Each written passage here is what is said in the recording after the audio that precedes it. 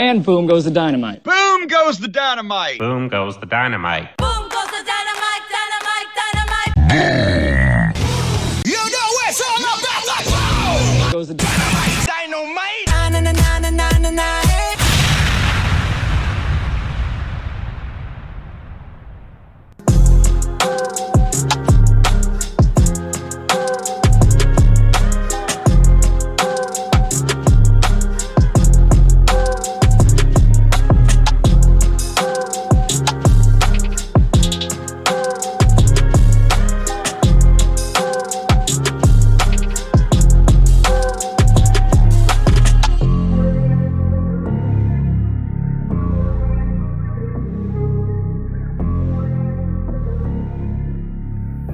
Good evening and welcome to Boom Goes the Dynamite, the AEW Dynamite Instant Recap Podcast right here on the PWOM Podcast Network. I am not Geoff Wessel. That's right. I'm your co-host, Paul Sebastian. With me is Geoff, but I'm introducing the podcast for a little bit different reason. Geoff, hello. Hey, Paul, how are you, man? I am great. Geoff has a little announcement to make. So we're going to start the show off with that. Geoff, what do you got to tell us? Little bit of house cleaning here. Long story short, I have a lot going on and I'm kind of hitting the wall.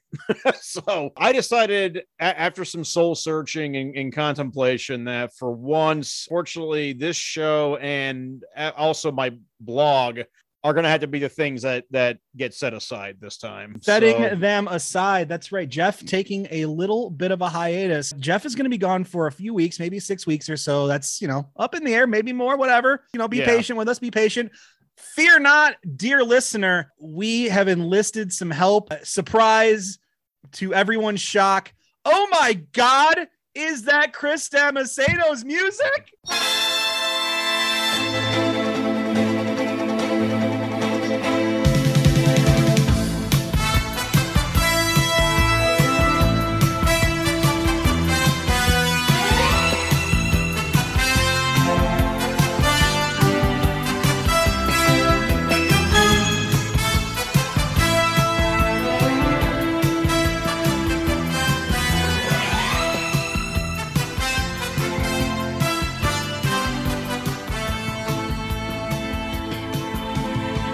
Oh, dear Lord, you all dragged me back into this again. On a somewhat more permanent role at that, rather than just me showing Just when up. you thought you were out, I'm back Boom in. Goes the Dynamite is with you forever. That's right. Chris is going to step in and host the podcast with me while Geoff is gone. So for the next 6 weeks or so, you got Chris and I blessing your airwaves. We're going to try some different stuff with Geoff being gone. Yours truly. I'm going to take over the post-production and some of the other stuff that we do on the podcast here. Things might sound a little bit different. I would love to hear your feedback, listeners, going forward as we try to, work some different things out, have a little fun as we shake up the format a little bit here this summer. So make sure to let us know how we feel there at BGTD Podcast on Twitter. God knows I've never posted from it. So No, Geoff has never once posted from it. And you can follow Chris at Brazilian Fury. That is with an S, the proper way to spell it. Geoff, you're not going to hang out with us tonight for the show. Is that right? yeah, I have things I got to do. I mentioned last week I have a crowd coming up, and unfortunately, it is taking up a lot of my time. So all right, Geoff. So I before need you get out of here, buddy, drop those plugs real quick formally and say a little something for the listener and then head on out, bud. Okay, well, you can find me on Twitter at GDWessel, 2 S's, 1 L. The blog is on hiatus. If you want to go back and read the archives, strongstylestory.tumblr.com. My crowdfunder is launching on the 31st of May for a comic book called Kaiju Sunset. The link to go to that is zoop.gg/c/Kaiju Sunset. Spelled how it sounds. So. Geoff, if you give me that link, I'll make sure we put it in the description for the podcast as well. Sounds good. And Chris, I really appreciate you taking the time here, stepping in my absence. But yeah, bro. Yeah, it took nearly 7 years, but I finally hit the wall.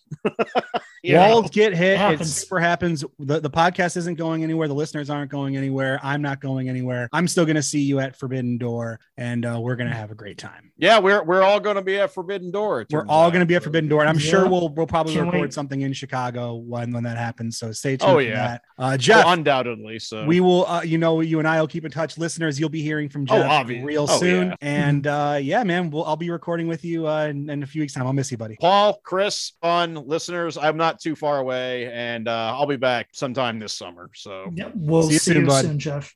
Yep. Take care. Thanks a lot, guys. Of course. See ya. All right. So from here on out. Thank God we got. I thought he was never going to leave. Holy shit. I knew this was coming at some point or another.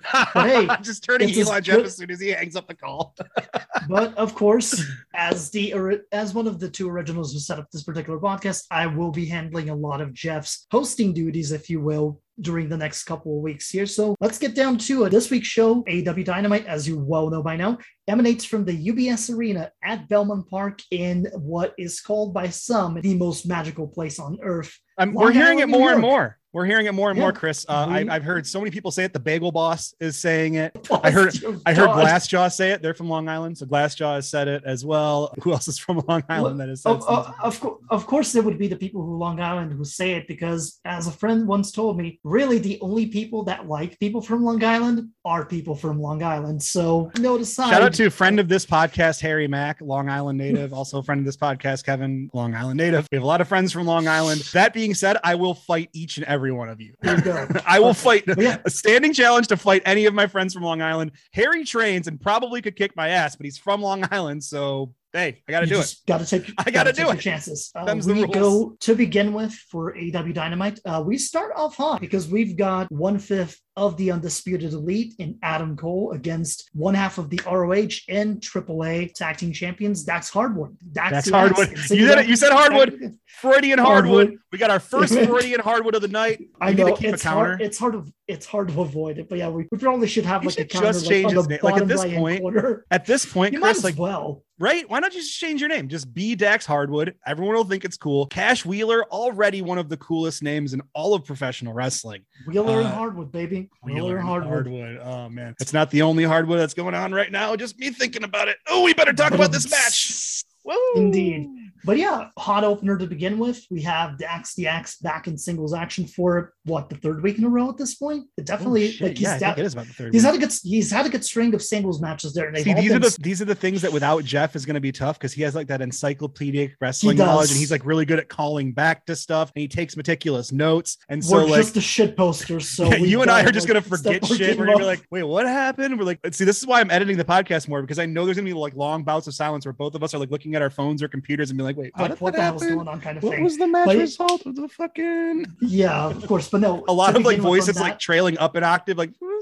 Oh goodness, what happened? But no, in and of itself, good way to start the show altogether. Crowd's hot for Cole pretty much every time. Dax has been getting a lot of positive reactions as well. See, that's what I want to. The crowd was hotter for Dax than they were for Adam Cole. Am I wrong to think that?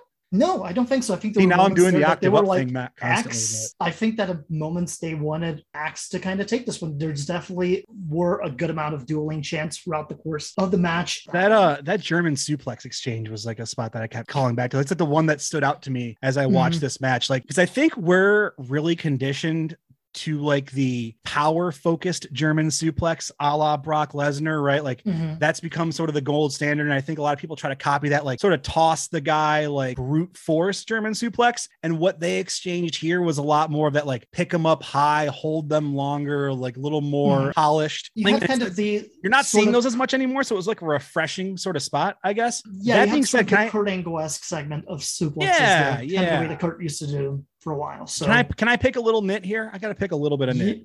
I found this match to be overly derivative. I like the Bret Hart throwbacks and all the fun stuff. I don't think there's anything wrong with it. I don't think it was necessarily bad or poorly executed either. However, it was like too much for me. It just It's a little stood bit too out much as on like, the nose. yeah, it was too on the nose. Exactly. And I think that probably has something to do with Adam Cole just being an indicating ass motherfucker in his like Shawn Michaels-y sort of stuff. A little more than like the way Dax Harwood, I think just there's something more subtle about it, even though you know what he's doing.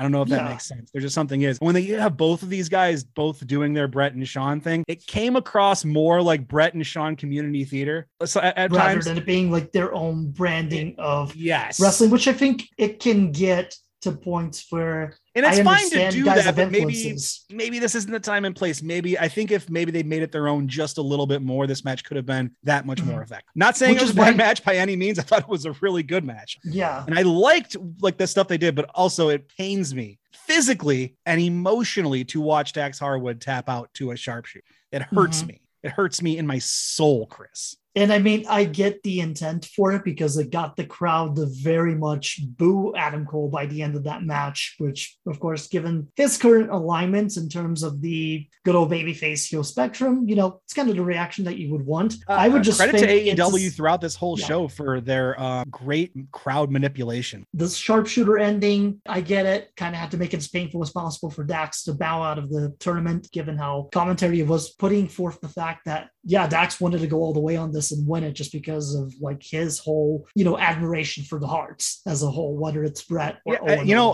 I was thinking about it like before the show, like, is AEW like crazy enough to have Dax win this whole thing? And I think there's they had us believing on it. There's an incredible story you could tell if you were to have Dax Harwood win this entire tournament, and it's too bad that you won't be able to see that through. I think my irritations with Adam Cole and the character since his AEW run has started have been pretty well documented. I don't want to keep rehashing it. It's just not all the way there for me. I recognize Adam Cole's talent. He's fine. I just don't care that much. And I'm trying to find ways to, but I don't. And it just is what it is.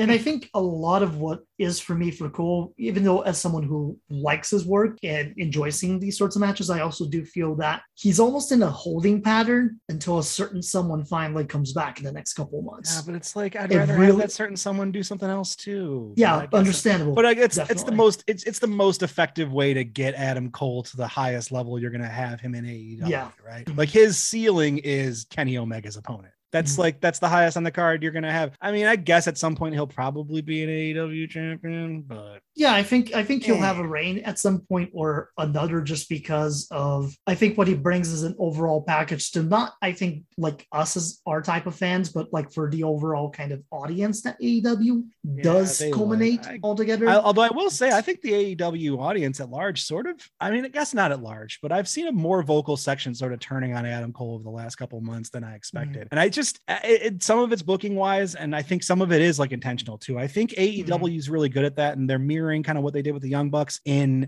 really making this like making you beg to have the other guy come back to kick their ass, like really making the fan beg for it. And like, we really want Kenny Omega to come back and beat this guy up. That's what you want. I mean, that's just really, that's old school wrestling booking sort of things right there. Yeah. So, but from there we go to something a little more interesting. We talk about what's going to be the main event tonight, which is another match in the Owen Hart Foundation quarterfinals, which it does happen to be Darby Allin versus Jeff Hardy. Have a nice package between the two of them, sort of comparing themselves and their styles and how very much similar they are, how Darby sort of has taken after Hardy, and with Darby going, you know what, let's just throw the rule book out of the window. Waive the rules, he says. He wants to waive them, which I thought was an interesting choice of words. Very official. Make them magically disappear. Like the forego. But from here, we go back to the ring again, where Hangman Adam Page makes his entrance. Turns out we're going to have the champ on commentary for this one, because Johnny Hungry himself, John Silver, taking on John CM Q Punk. Hungry. John Q Hungry. John Q Hungry for those bagel bosses, man. You got to get that bagel boss. Got to tell you. And of course, let's just talk about the fact that last time that CM Punk was here, he did not very much endear himself to this Long Island crowd. So this is becoming a long-term thing, which is fun. So initially you think to yourself, hey, he's dressed in like New York Islanders colors. He has a New York Islanders jersey. This looks like he's trying to make up for a little bit of what he did the last time around. Oh no, he turns around. It's a John Tavares jersey. And he just becomes the biggest heel in this entire town for the next 48 hours. I saw the 9s on the sleeves and I knew what was coming. And I'm like, wait for that turn. Just the ugly cackle that left me the moment I saw that it was a Tavares jersey. And I'm just like, oh boy.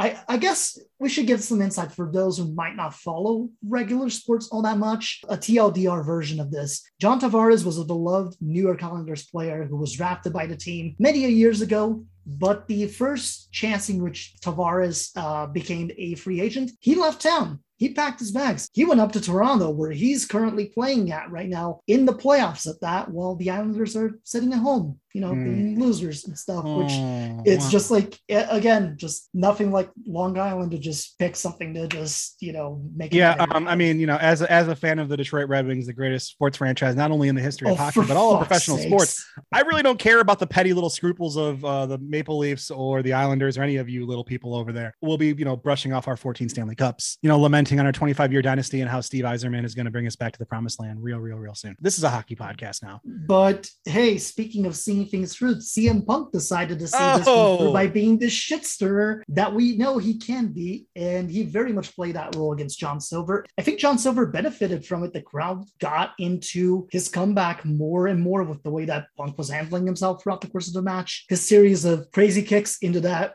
sheer drop brainbuster that got the near fall during the match was a fantastic little bit. The finishing sequence, which happened to be a stolen buckshot lariat to John Silver. First of all, Chris, no. That was not a buckshot lariat. That was a birdshot lariat. That was 20 gauge at best. That was an airsoft lariat. All right. Look, we love CM Punk, but he definitely didn't lay that lariat in with the sort of oomph that Hangman Page is known for. AJ Gray was at home laughing real hard about that. True. And along with that, too, it adds another series of moves that Punk has stolen from somebody else and not done it as effective. Go to take a nap instead of go to sleep. Somebody was tweeting about this today, too. And that is weird that he would steal moves from Sammy Guevara like that. I think that's kind of fucked up that he would do that. I agree. My goodness.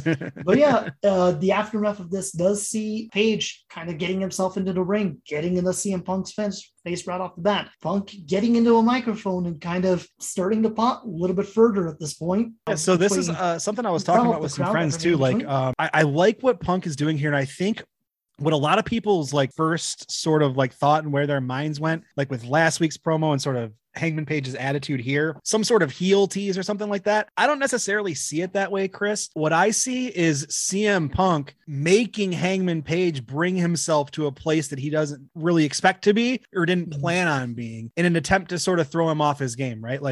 Page is handling it just fine, but you saw this. He didn't grab a mic or he didn't, say anything back. He didn't, get the crowd up. He just put a middle finger in Punk's face and got out of there angrily, right? And, Hangman Page isn't the angry guy, right? He's the anxious millennial cowboy. He's the guy who is honest with himself and is comfortable in those things. But now you kind of see him just mad, like he's just pissed off. And I think that's where Punk wants him, right? Mm-hmm. It's a wily veteran taking advantage of a younger champion's temperament.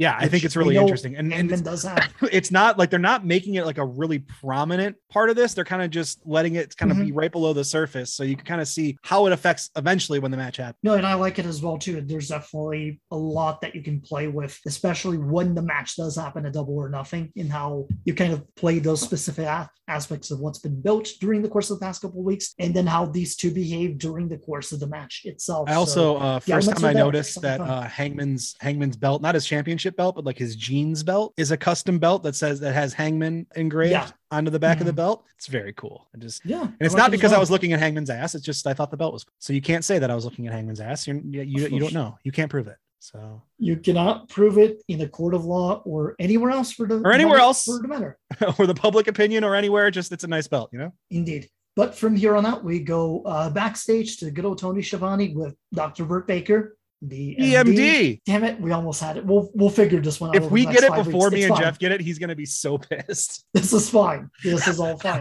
You know what? No, Chris, I want us to get it before me and Geoff get it, just to fuck with Geoff. For sure. This is becoming the fuck with Geoff for 6 weeks podcast.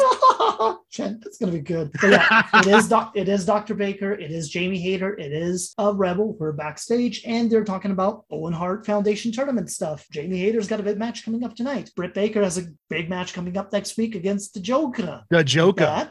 The Joker, baby. Indeed. And they're talking about how they're going to dominate this tournament. Tony Schiavone does smartly point out that if Hayter and Britt do advance to the tournament, they're going to be facing each other in the semifinals, and there's sort of awkwardly shuffle around that. But from there, we're back to the ring where Tony Nese and Smart Mark Sterling have already made their respective entrances. And would you look at that? It's Danhausen. Very nice. Danhausen, and he's got his new music. I was really excited to hear this because Mikey Ruckus had teased that he used the theremin for it. It was in there, and it was really good. It was like spooky surfer music. It's very on brand. Yeah, it's very on brand for him. I like Yeah, it was a little more upbeat than I expected it to be. I thought he was going to lean more into like the metal horror kind of stuff. Or went into like full on schlock, which I think is even better. I thought it was more like a more fun sort of tone. And I guess for like we're doing like a full baby face, goofy, have fun Danhausen. It fits. So shout out Ruckus for making another hit. Indeed, you get the entrance, you get the mannerisms. Danhausen's there. You know who didn't get an entrance? Tony Nese. Tony Nese, straight up jobber entrance, already in the ring. Indeed. But of course, the bell rings, and we kind of got hit with a little bit of a surprise here, Paul. I've got to admit, like outright. Chris, what the fuck happened? Oh wait, the matches are. We got to do a Geoff thing. And this match starts with, and it's already over. It's done.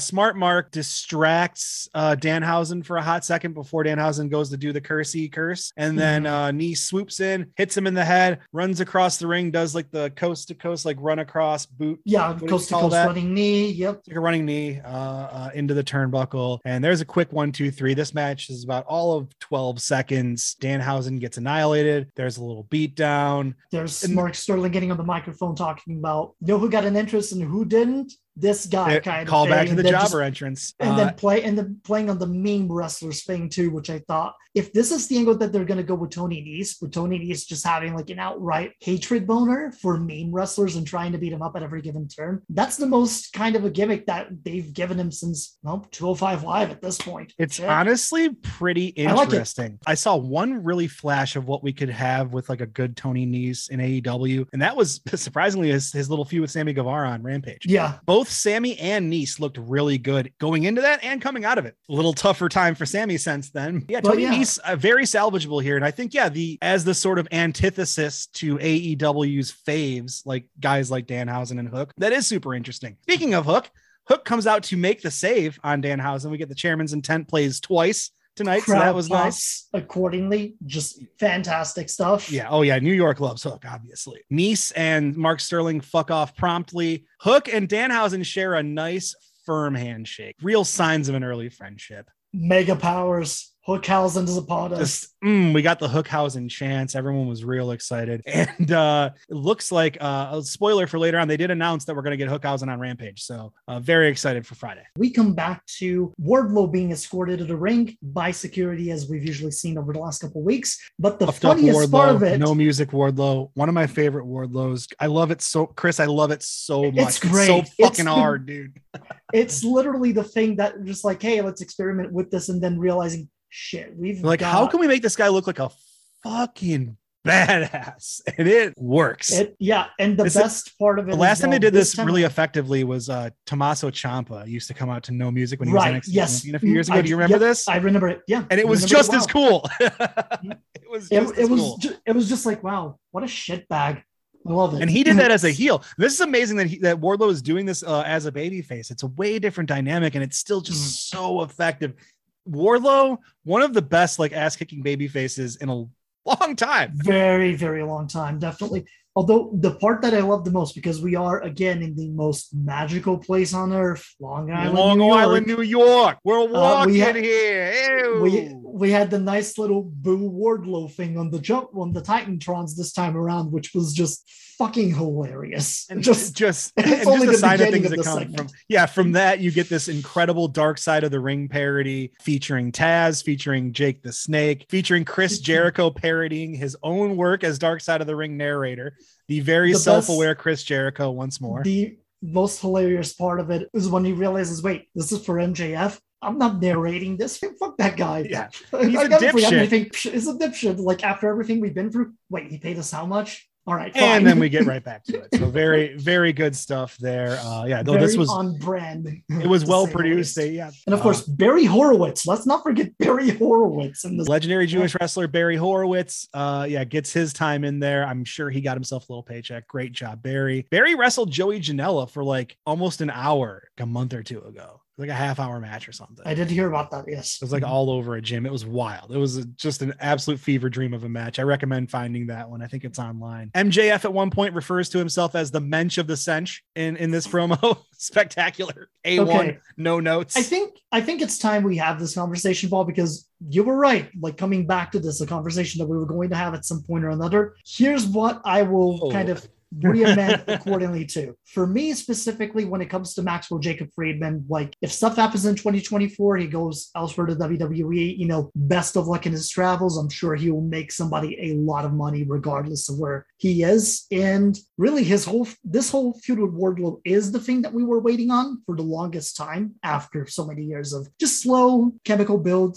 to it all. And he has been nailing it on this particular role. He has been the guy that you want to see getting his ass whooped. He has played that role to perfection. I think you're just late to the party, but I'm really glad you're here, Chris, because I think that at this point, and whether or not like some of his previous stuff was for you or not, I think maybe there was a little less wide appeal to some of his work specifically. And I guess I can understand that. But at this point, if you don't see it with MJF, you are just not looking.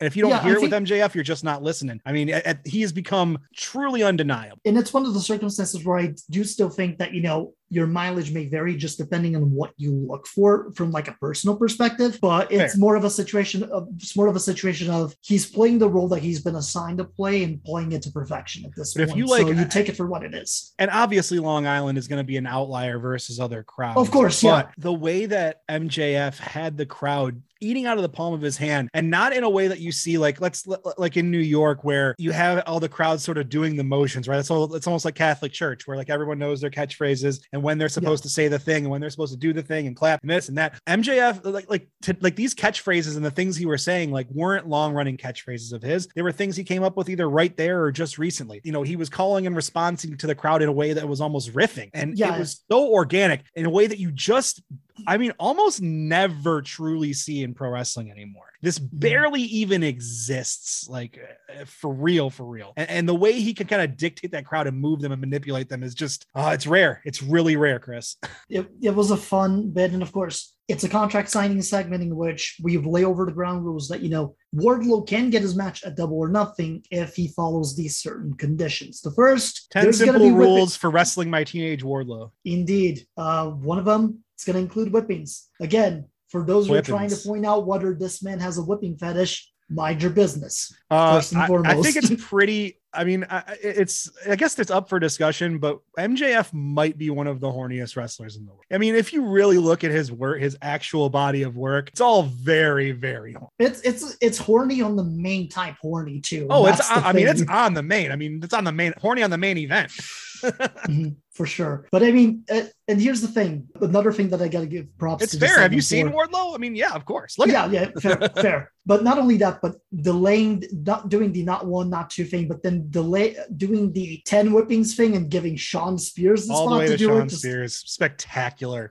Fantastic. And the whole crowd on that one too. Throughout the course of the night, we're talking about how for MJF, it's a David versus Goliath story. We know whose roles are accordingly there. But for the conditions, obviously, 10 lashings. And if Wardlow gets through that, he's going to go one-on-one with Sean Spears inside of a steel cage, which gets a laugh from Wardlow, but gets an even better quip from MJF going, I don't know what you're laughing about, dipshit. You're 0-2 in cages, which was all right. It is fair. Valid. One more stipulation with the cage match. MJF will be refereeing it should it happen. And obviously, I mean, Chekhov's cage, it's happening. Of course. And then should that happen, then he'll get the MJF match. If Wardlow is to lose the MJF match, he can never sign with AEW ever. So those are basically our the contract bitch until 2024 from the looks I guess so. Or beyond. Yeah. Who knows? That was, and you kind of called that back. MJF sort of using the contract rumors to his advantage in these promos. Continues to be really good work. I don't expect him to go anywhere. And here's why. He is the one guy in AEW that I actually think Tony Khan looks at as a golden goose. I think no matter how much money New York were to offer MJF, Tony Khan would match and or beat it. Period. I don't think there's any amount of money that Tony Khan will say is too much for that one guy. I don't think there's anybody else on the roster. I think just him. I could see that, definitely. And I think MJF's going to get their first like the first contract that AEW gives up where you go, wait, he gave how much? He's taking how much? MJF's going to be the first guy to make that kind of money there, I think. For sure. But I mean, from there, obviously we have a contract signing, which Wardlow does try to sign with his handcuffs. Can't quite get to it, and then he can't get the handcuffs. Wait. So MJF gets a false sense of security, and then has him take the handcuffs off, and then everything goes fine, right? Yep, 100%. Okay, so Wardlow signs the contract, and everybody walks away amicably, and then we have a nice time. That was actually the end of the show. So. thank you for listening to this edition of Boom Goes the Dynamite. Psych! Wardlow beat the fuck out of everybody. Woo! Let's go. So good.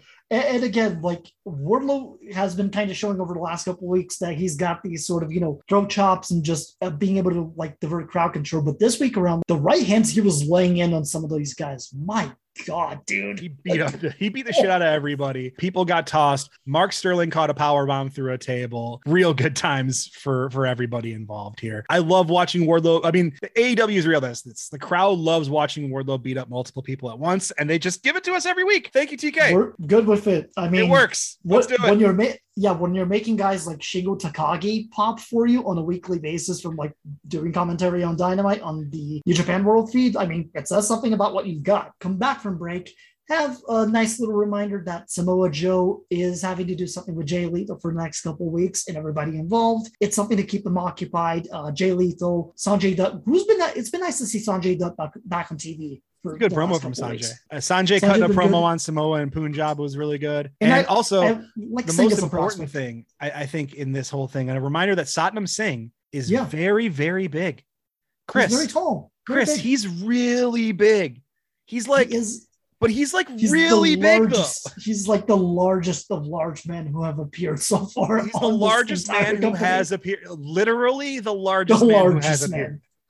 The largest man to have appeared thus far. If a larger man appears, I'll be surprised. That's because you'd have to be he's really big. And to me, like, I think there's something insane that you can play with over the next couple of years, however long he's signed in this case. So just I'm nurture him accordingly. I'm excited to see what he does. I'm big on Satnam Singh. I think especially that first Rampage appearance, I saw a pro athlete's charisma. That's what I saw from him, right? Like I saw he has that sort of magnetism that like a big time athlete has. Like he's good at playing to the crowd. I think he just has like this sort of, I want to know more about this guy sort of draw to him. And I hope we get to know him more. I think the argument could be made that what they did on that Rampage is what they should have done on the initial Dynamite. 100%. Oh yeah, easy. So absolutely, easily. What I hope we get from Satnam Singh is I hope we humanize him. I want to see who he is as a person. I don't want him to just be this cartoon monster standing behind Jay Lethal. I really want to see, because I think there is like an interesting human being in there, and I want to bring that out. I do think he'll come with time, but for now he has to be sort of this hero for the duo accordingly, as they're dealing with a monster in his own right in Samoa Joe. So we'll let that carry itself as it goes over. And Samoa Joe's like sort of, that cool, calm, collected anger works really well against Sanjay's sort of wild energy that he gets. Sanjay sort of gets that manic kind of really get going fast, and Joe kind of does that measured sort of response. And I think they just have a really great kind of opposing chemistry for this feud. Yes, it's the measured. Fuck Jay Lethal, but Sanjay and Satnam have been a success to me. Yeah, 100%. Good to see Sanjay back. I want to see what Satnam does. If Jay Lethal decides to drop off the face of the earth tomorrow, he will not be missed by many people. That's all I have to say on that matter. Oops. But from here, we go to the FTW Championship defense, in which it is going to be Ricky Starks defending against Jungle Ricky Boy. Starks. He's in New York. We can say it like that. Listen, this is the FTW title match. Ricky Starks is a star. Like there's no way around it at this point. Like you can't say it anymore. That my notes kind of tailed off as the show got later on, but one of the notes that I have for this match is Ricky is over, and I put a bunch of R's in it. So good. And Jungle Boy held his end of the bargain as well too. Like it's good to see Jungle Boy doing more single stuff. I do think he's a little more fit for that rather than tag work, but I get why they're doing the tag work stuff. We're really in lockstep here, Chris. My next note on this match was it has been time for singles JB. Like it's been time. We need to do it. I like Luchasaurus just fine, but I think it's time to send him to the tar pits, man.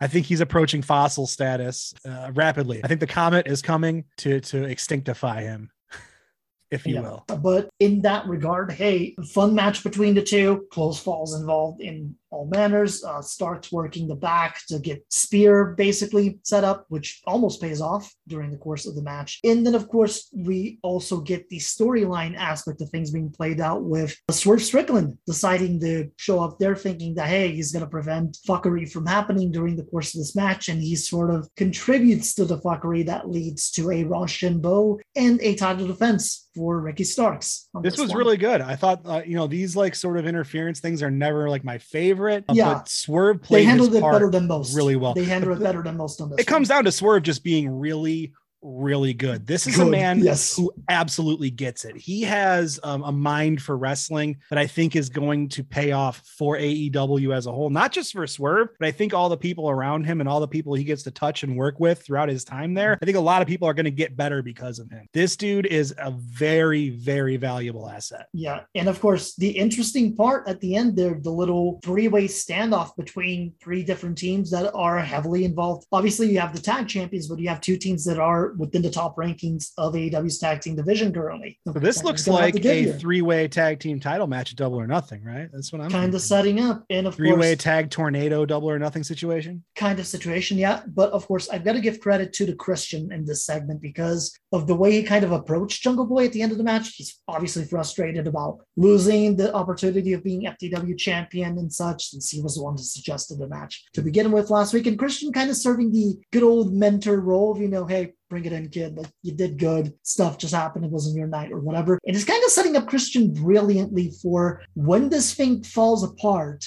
and it's going to fall apart at some point or another. I'm surprised it's still here, to be honest. Yes, but I do think that once, it does kind of come falling down, that there's going to be some really good legwork here for some single stuff involving a certain Jungle Boy and a certain very charismatic man that's been in the wings for a little while at this point. All that is true, although I would never give credit to Christians. Hail Satan. Fair. Absolutely. But from there, FTW Championship, obviously the confrontations between all teams involved. We go to break. Then we come back from break with nice little Tony Khan promo about AAPI representation, which was really cool to see. They've been running that spot throughout the month here. And it's nice. Good stuff all around. And of course, we go into the Jericho Appreciation Society entrance, which again, it's been 9 weeks in which they are the staple of excellence. 9 week standard of excellence in sports entertainment. Yeah, Matt Menard's great. Matt Menard has been just, he really is Daddy Magic. He's been magic for this whole thing. He's incredible. Shout out to our friends at Wrestling Brain for being really early to the Matt Menard train, but guy fucking rocks. He's awesome. Matt Menard being horny on the main at the beginning of that segment too, asking us, you want to know what gets my nipples hard? Yeah. No, nobody. And the commentary go, no, nobody wants to know that. I kind of wanted to know, and I'm glad he told us. Anyway, the only other note I had for this was Suspended Sasastical. Oh my goodness. Chris Jericho wanted to tell Jon Moxley to take another extended sabbatical, and it came out as Suspended Sabbatical. It was the inner Canadian in him that came out. It can be forgiven this one time, I guess. I don't know. It was good. The other thing that stands out to me is I'm really glad still that Daniel Garcia is involved in this, because you can already see it starting to round Daniel Garcia's game out in a way. This is an element he didn't necessarily have, or just didn't necessarily show us. He didn't quite get the chance to show some of those chops off. And I know from talking with a couple different people who have perspectives of it, in which either they like it or they just think he's still too stiff on the microphone. But it's like, he's got to need the reps. I think he's really become more natural at it. I thought this one was really, he looked really comfortable here, and getting into this, he knows that people don't expect him to be there, and it makes them mad, and it's grating on them. So he's kind of leaning into it. I'll just be grating. I'll just be a little shit about it. And I think it's really working. I think ultimately the Jericho Appreciation Society appears geared to do exactly what factions like this are supposed supposed to do, and it's raise the profiles of each individual coming out of it, right? And this is the kind of faction that's poised to do exactly that with everybody involved except for Jake Hager, because fuck Jake Hager. Yeah, 100%. Like, fuck that guy. Just like, again, another guy. I just wanted an opportunity to say fuck Jake Hager on the podcast. Any chance I get, I'm going to do it. Absolutely no. I think all three of us are on the boat of Jake Hager could basically just fall into a ditch, disappear accordingly. Nobody would. He could suffocate in a rapidly shrink. What if you have Danhausen curse a Fred Perry polo to like shrink onto his body and just keep shrinking until it crushes all of his torso bones? Gruesome, but you know what? He probably deserves worse. Right. So, yeah, I think that's a good curse. Indeed. But from there, of course, you mentioned already, Jon Moxley does come out. Jericho tries to tell him to go back into a sabbatical, pointing out the numbers again. Indeed. And then Jericho worked really hard on that one. The rest of the Blackpool Combat Club coming in. An obvious kind of confrontation that I think since the beginning of these two factions, you kind of figured they're going to have to clash at some point or another, given the completely different approaches that they take to this whole thing known as professional wrestling. But then, of course, they're like, oh, there's still three of you compared to five of us. In comes Proud and Powerful and Eddie Kingston, who was shout out to whoever did that makeup accordingly, because it looked gnarly enough on Eddie. Like, I like the fact that they're selling the fireball. AEW specialing in wrestlers getting mangled eyes. So kind of a good thing shit. Like to do there. Good shit all we around. Love to mangle one eye of a wrestler. Very important. And finally, after so many weeks of just sort of the same kind of boarding of like, oh, hey, JAS has the numbers game yet again. Finally, the table's getting turned around on them for once. Regal with like a great looking left on Jericho on the outside during William Regal. Wonderful. Always has thrown one of the best working punches in the history of professional wrestling. Fantastic. It's like absolutely like if you want to see what a perfect working punch looks like, you just watch literally any of his matches ever. Just so consistent, unbelievable. So very, very good.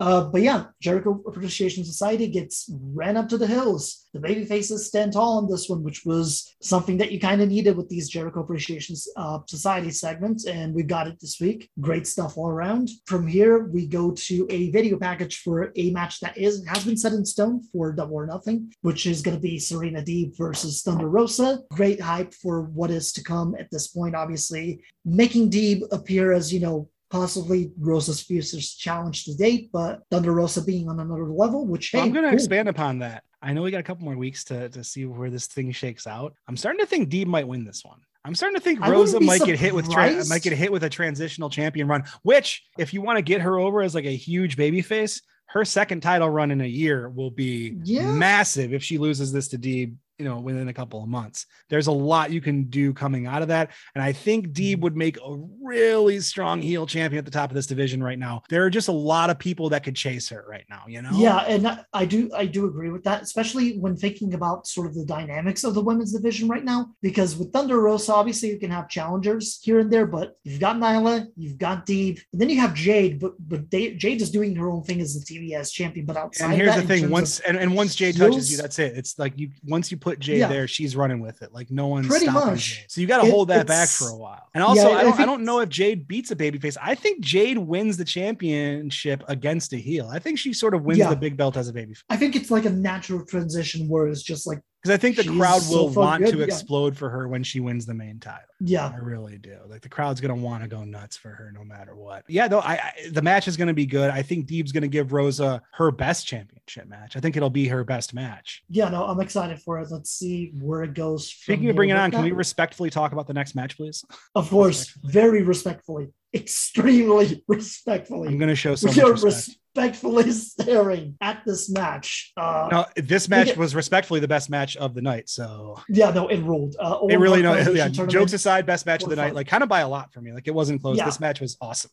I loved it. Owen Hart Foundation tournament quarterfinals. Jamie Hayter versus Tony Storm. This has been built for weeks. It's a match that they both wanted against each other, and by God, it delivered. It was such a beautiful blend of like hard-hitting groundwork, quick snap athleticism, and old school storytelling. Like it really had just all these different elements. It was such a diverse match. It was everything you wanted from TV wrestling. Yeah, and of course, and Jamie Hayter is low-key one of the best sellers in this entire company. She's awesome. Bar none. The way she really takes is. And crossbodies Toni Storm like is so nobody in smooth. the Like world. Yeah. Tony's just her transition game is incredible. Yeah, the roll through into the close pinfalls, the backslide into the roll through for Storm Zero was just chef's kiss kind of a finishing sequence. She's really great at making a pile driver look super effective without getting high off the ground, which is kind of a lost art. Like I think people want to get up and do these like big jumpy sort of things, like those fall away pile drivers. Like that's kind of the classic pile driver, and like there's a way to make that look really impactful. And no, Toni definitely leans into that really, really well at this point. I haven't got to see her wrestle much because of her time like away from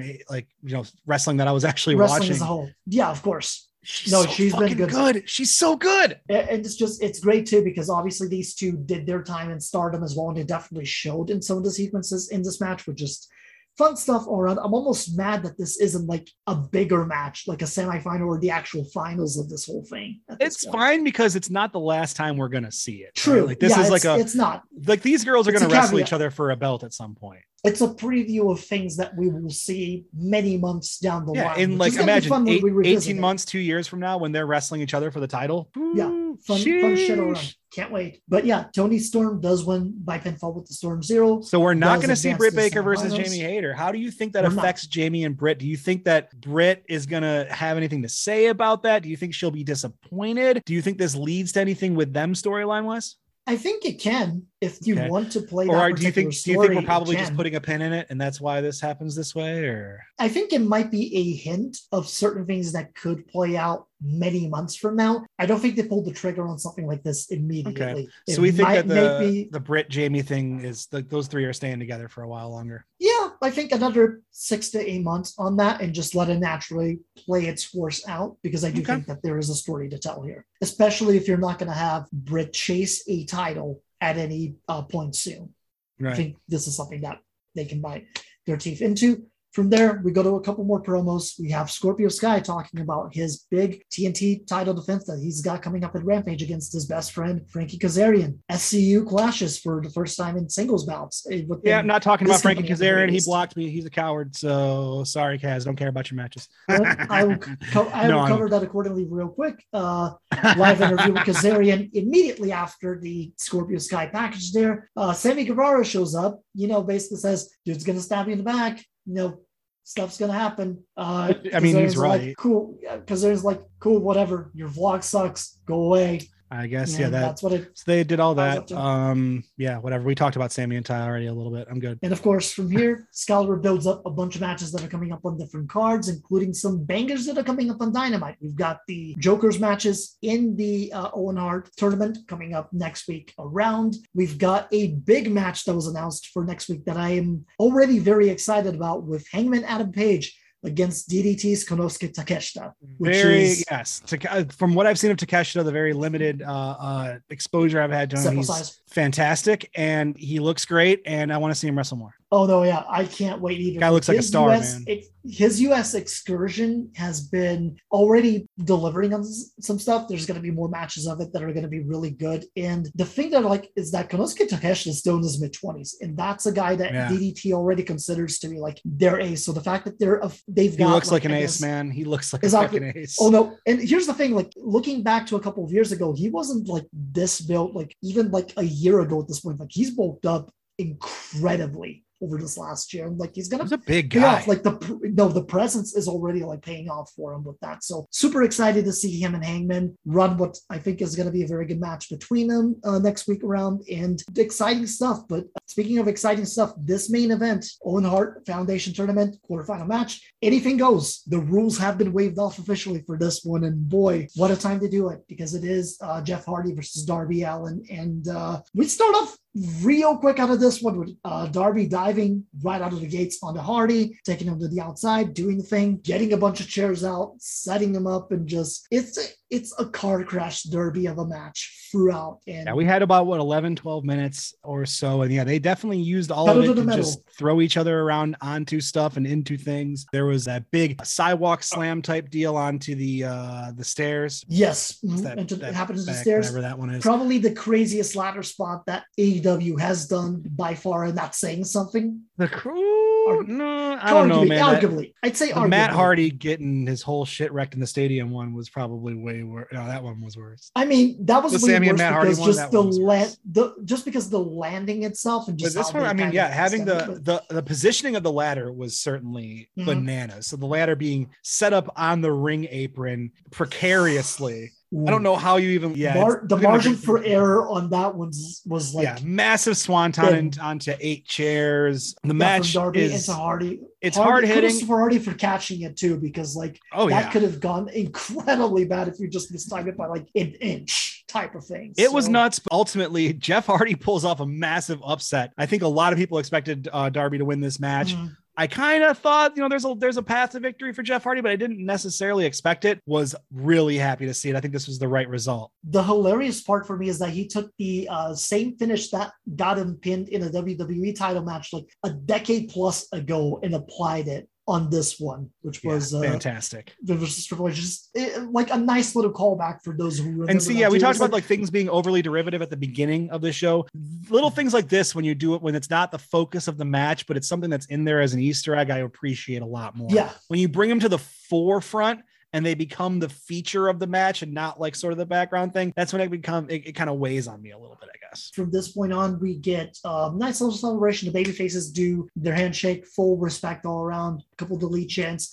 Undisputed Elite does show up on the top of the ramp there. Adam Cole and Jeff Hardy eyeing each other at this point because they've got next on the semifinals of this tournament against each other. We know that is officially going to happen. And hey, roll credits. That's the show, folks. That's the show, folks. What an episode. This was a hot one. A lot of action. Start to finish. The crowd had a lot to do with it. I think people expected that. Long Island consistently one of their loudest and best crowds, delivered again. This was just a hot show. We are firmly on the road to Double or Nothing. We're a couple of weeks away, and if we can keep up this kind of momentum, it's going to be a real strong pay-per-view. And I'm really excited, Chris. Yeah. Anything else you want to add about the show? No, I think from start to finish, it's probably one of the better Dynamites that they've done in recent memory, and they've got a lot of good ones on top of it. They've been hot. There's been a couple of middling sort of things, and a couple of inconsistencies.